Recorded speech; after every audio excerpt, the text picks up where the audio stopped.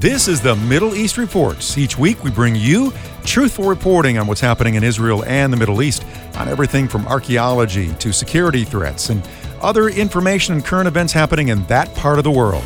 I'm John Riley. Thanks for listening. In just a few days, actually next week, Jewish people around the world will celebrate Passover. What significance does it have for believers in Jesus? Well, Aaron Free is the president of Israel Team Advocates.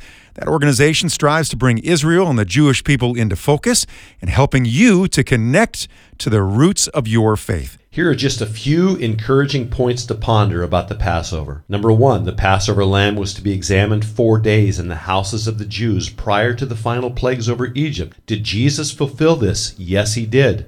After his triumphal entry into Jerusalem, Jesus entered the temple, God's house, and displayed himself openly to the leaders of Israel exactly 4 days. Why does this matter to you? No one probably understood that Jesus was fulfilling God's will as the Passover lamb with careful attention to detail.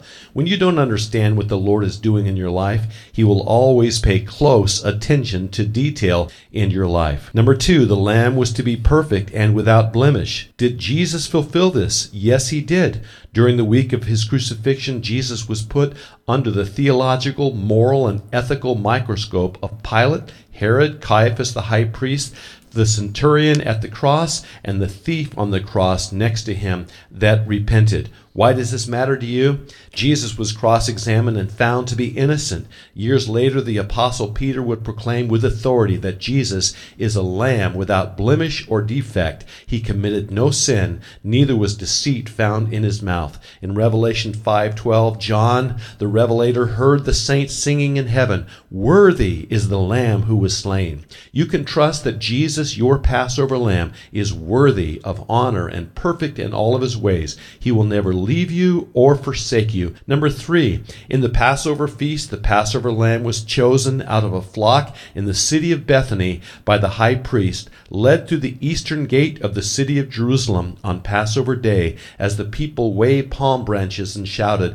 "Hosanna!" The lamb was taken immediately to the temple and examined 4 days to determine it had no spots or blemishes, and on Passover day the lamb was tied to the altar of sacrifice at 9 o'clock in the morning, and at exactly 3 o'clock in the afternoon the high priest would sacrifice the lamb and loudly proclaim, "It is finished." Did Jesus fulfill these things? Yes, he did. On Passover day, Jesus, the Lamb of God, came from the city of Bethany and rode upon a donkey through the eastern gate of Jerusalem as the people waved palm branches and shouted, "Hosanna!" Jesus went to the temple and was cross-examined 4 days and found to be without fault. At 9 o'clock in the morning on Passover day, Jesus was nailed to the cross, and exactly 3 o'clock that afternoon, Jesus loudly proclaimed, "It is finished." Why does this matter to you? Though timeless, God presently functions in the realm of time. Galatians 4:4 says that Jesus came to earth in the fullness of time. Jesus fulfilled the feast of Passover down to the very day, the very hour, and the very second to show you and I he is in control of time, and this means he is the authority over the times in our lives. Have you ever had times of despair when you wondered if God was going to rescue you?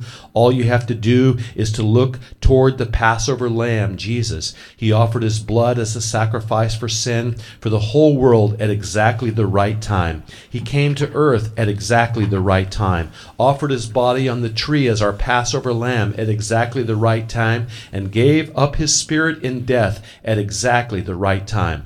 Your rescue and deliverance will come. You can be sure of this because Jesus, our Passover lamb, has proven to be right on time.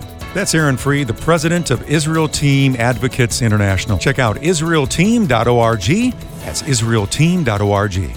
That's the Middle East Report from American Family Radio. I'm John Riley.